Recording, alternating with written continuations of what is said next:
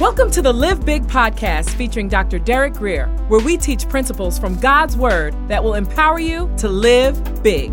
For more information, visit derekgrier.com. Here's Dr. Grier. God is treating you as his children. A good parent does not discipline a child because he or she is angry. That's bad parenting. Why does a parent discipline a child? Because it's what the child needs to become their best. It's an inconvenience for me to have to discipline my child, but I do it to bring out the best in my children. God takes no pleasure in having to be rough with you, but sometimes he has to in order to make you into the person that God needs you to become. Then it goes on, for what children, now this happened all over the United States though, but back then it wasn't happening. For what children are not disciplined by their father? According to Scripture, if God does not discipline you, it's because you don't belong to him.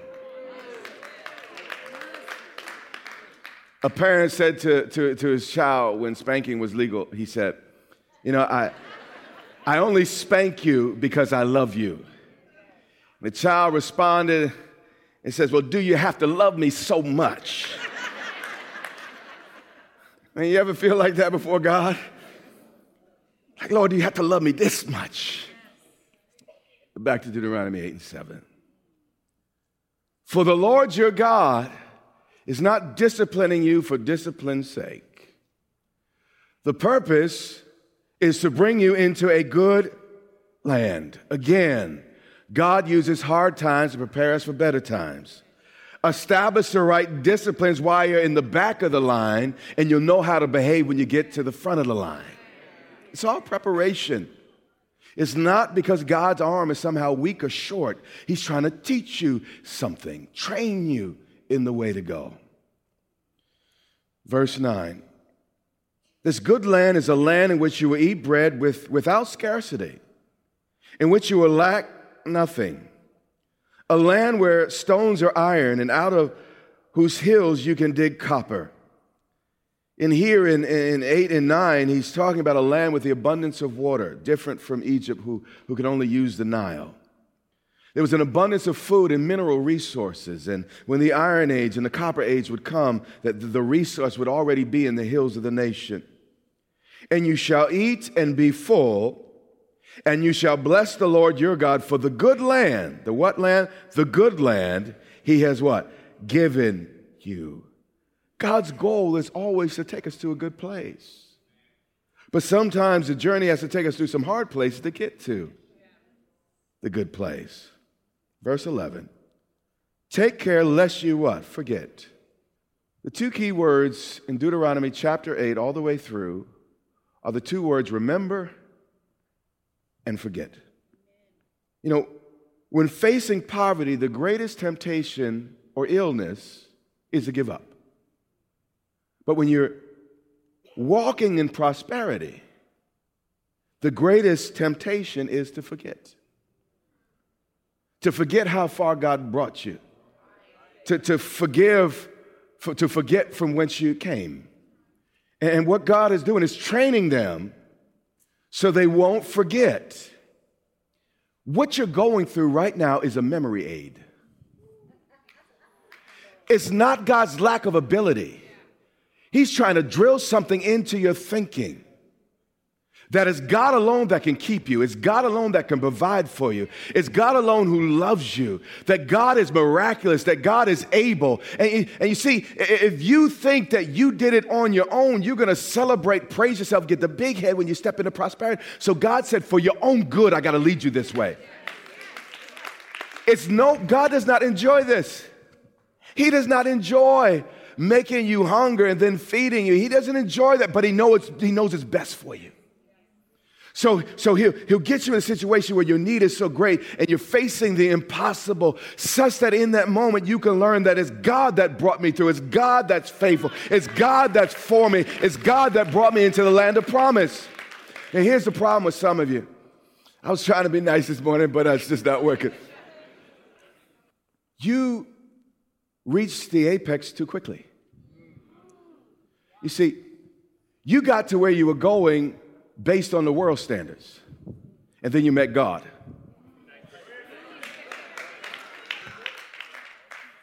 You see, the world didn't care about your character.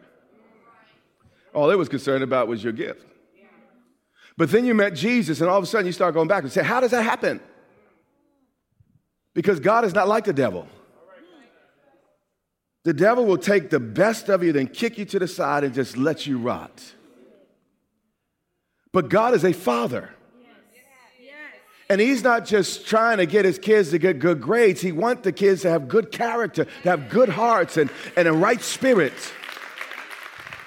So you went up here the world's way, but now the problem is you're in the kingdom.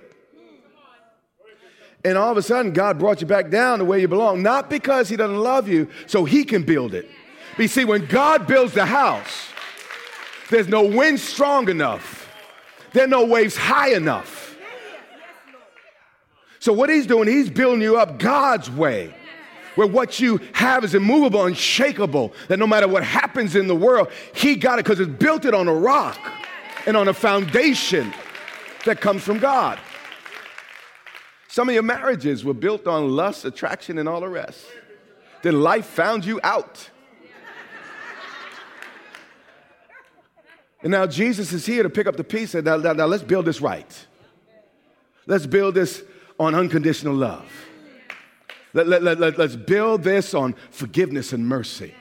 Let's build this instead of what this person can give to you, but on what you can give to that person. Let's reorient this thing. And sometimes, you know, it's kind of like when my mother used to braid my sister's heads. And you know, when you braid the hair, you know, when you mess up, you got to go back to the place of the mess up. You got to unbraid it to the place of the mess up. And what God is doing in our lives is he's unbraiding our lives to the place of the mess up. But he's then braiding it back. But he's doing it his way and the right way. Verse 17. Beware lest you say in your heart, in your mind and imagination. See, this is the whole thing God was dealing with. Matter of fact, go up to 13. And when your herds and flocks multiply, see, this is what God's after. And your silver and gold is multiplied. And all you have is what? Multiplied. How many times did he say multiplied?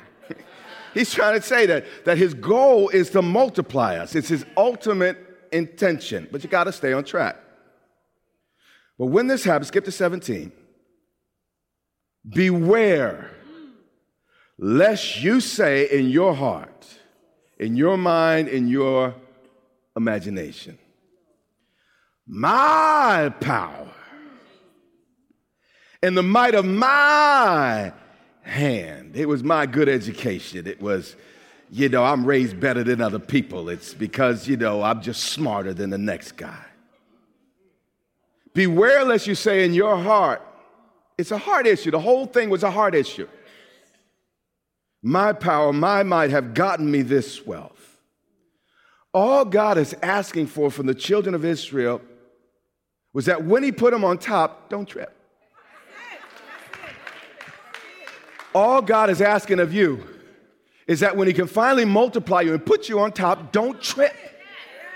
Recognize the one who bought you, the one who brought you, and the one who is taking you to where you need to go. 18.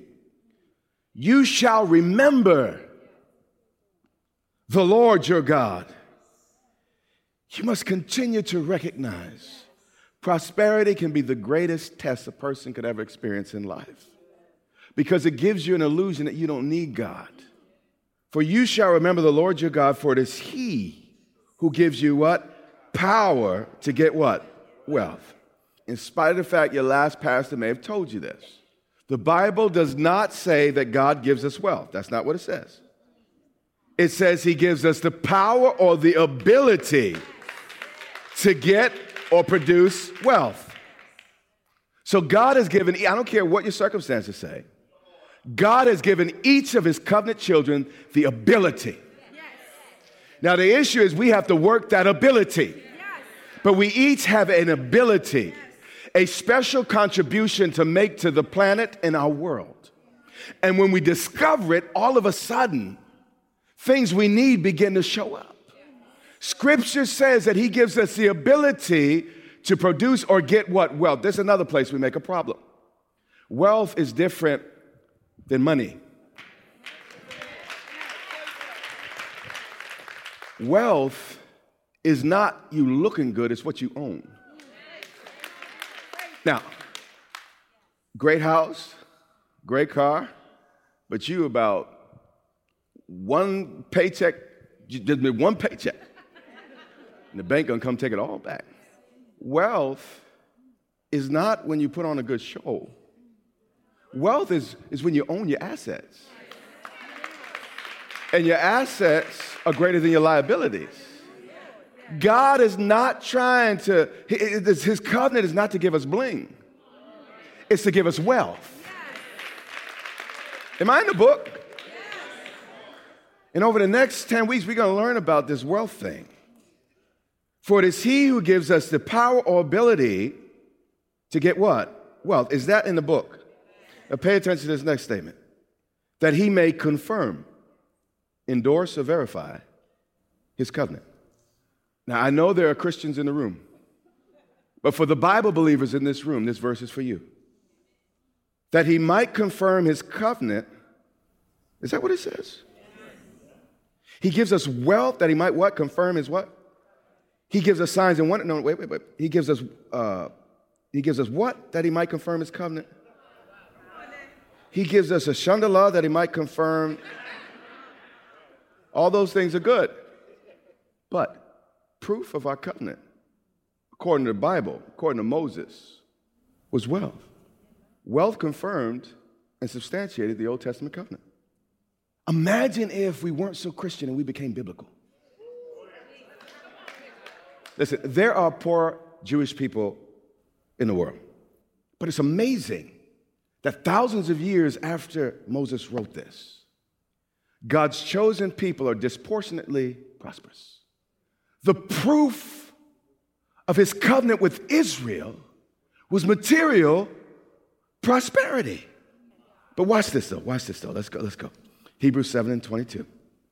I know I'm treading on some funny ground here, but I'm in the book. Not only that, I'm not just in a verse, I read the whole book every year. I'm in a whole lot of verses. You see, in the old covenant, and this will help you understand why God did some of the things he did in the old covenant that he's not doing regularly in the new covenant. In the old covenant, the promises were material. It was about land, real estate. The blessing was material, and that's why he talked about the patriarchs, and they became rich, and they became very rich. And the blessing was primarily material. And even their worship and sacrifice, it was what material lambs, it was material cows and bulls, and you would bring your material to God. And there's place for that in the new covenant, but the problem was God, the Bible says God found fault with that covenant. And because Jeremiah says that in the Old Testament. And because of that, that covenant was temporary until God can bring a more full and greater covenant. And that's why in the fullness of time, our Jesus, our Messiah, the Savior of the world came. But until that time, God released covenants in the earth to keep us until the full promise could come. And God had to do things in the earth before Jesus came, lest there be no earth, because we would have ruined it, destroyed it, and God's people also would have been wiped out. Let's take a look at Hebrews 7:22. This is in black letter in your Bible, meaning you could bank on this.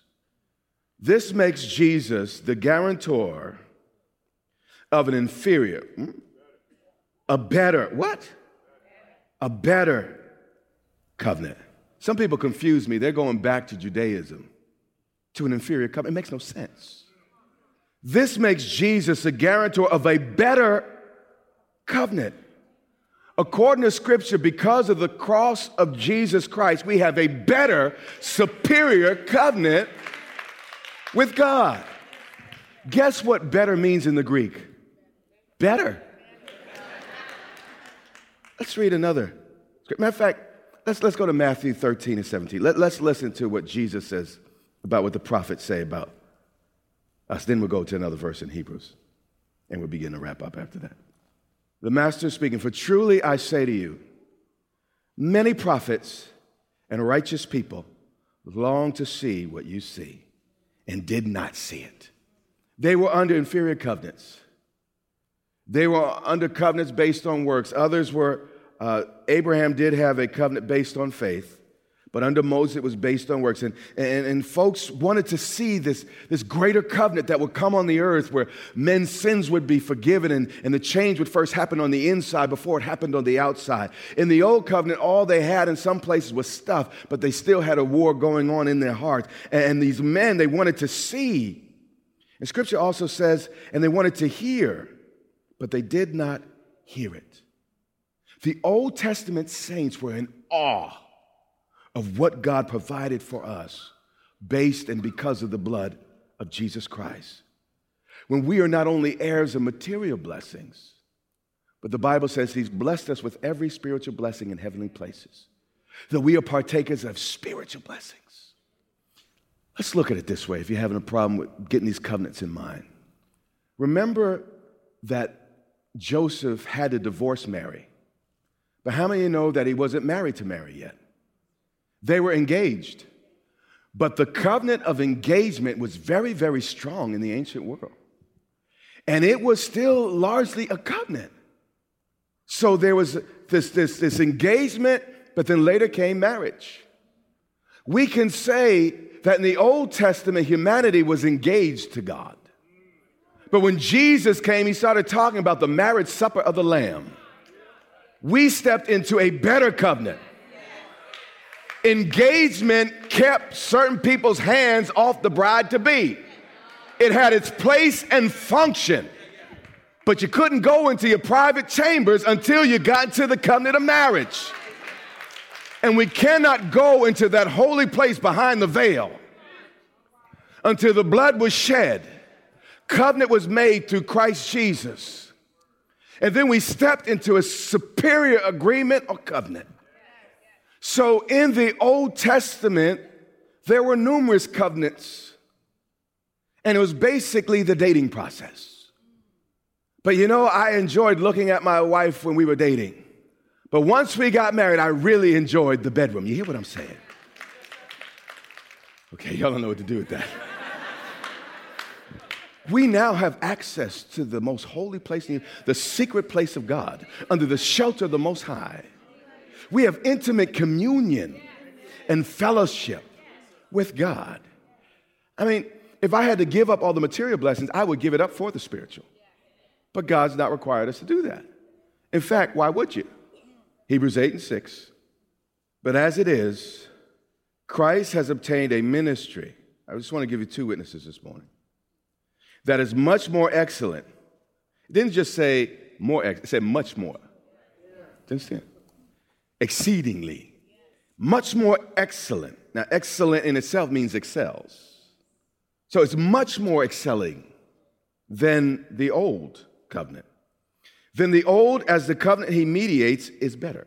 So we have a better covenant. Since it is enacted on better what? Promises.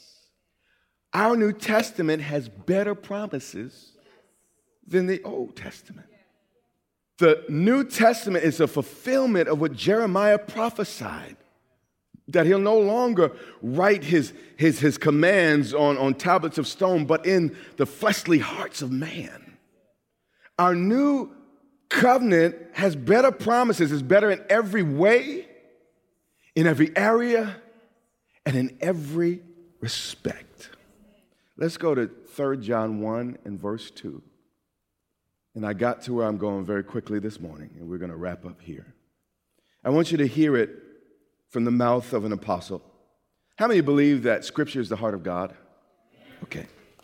Let's listen to the heart of the Father. 3 John chapter 1 and verse 2, only one chapter though. Beloved, I pray that you may prosper. Is our Heavenly Father sitting in heaven hoping we fail? No good father does that. Matter of fact, Jesus says it this way, you guys are fathers and y'all are evil. But would any good father have a son ask for a piece of bread and you give him a stone? And then he goes and lists a few different things. And he says, listen, if y'all being evil know how to give good gifts to their children or your children, how much more the Father in heaven? And if we as natural mothers and fathers are pulling for our children, how dare you think that our God in heaven is somehow up there with a fly swatter just waiting for the first opportunity to swat us and make us fail? The beloved apostle here is the very heart of God. He says, I pray that you may prosper, or I want you to flourish in all, does it say all? All things. Not just in spiritual things, but also in practical matters. In fact, you'll discover the practical matters are more spiritual than you thought. And be in health, but pay attention to this. Here is the New Testament addition, if you will, or enlargement, better put. Just as your soul prospers. The prerequisite for prosperity is the condition of your soul, the condition of your heart. When our souls prosper, then our lives can prosper. Get the soul right, circumstance will start to fall in line. Listen, all who live godly in Christ are going to suffer persecution. We're going to all go through stuff. As long as we're in this world, stuff is going to happen. But I'm in the book. I didn't give you my opinion. Let me read it again so I can get it in your spirit, and we're going to wrap. Beloved, I pray that you may what? Prosper in all things and be in health, just as your what? Soul prospers. We're going to spend a number of weeks laying this thing down line by line so you understand what the Scripture speaks and says about you succeeding both spiritually and financially. But let me give you some facts just out of the gate. You have been listening to the Live Big podcast with Dr. Derek Grier. For more information, visit derekgrier.com or follow Dr. Grier on social media.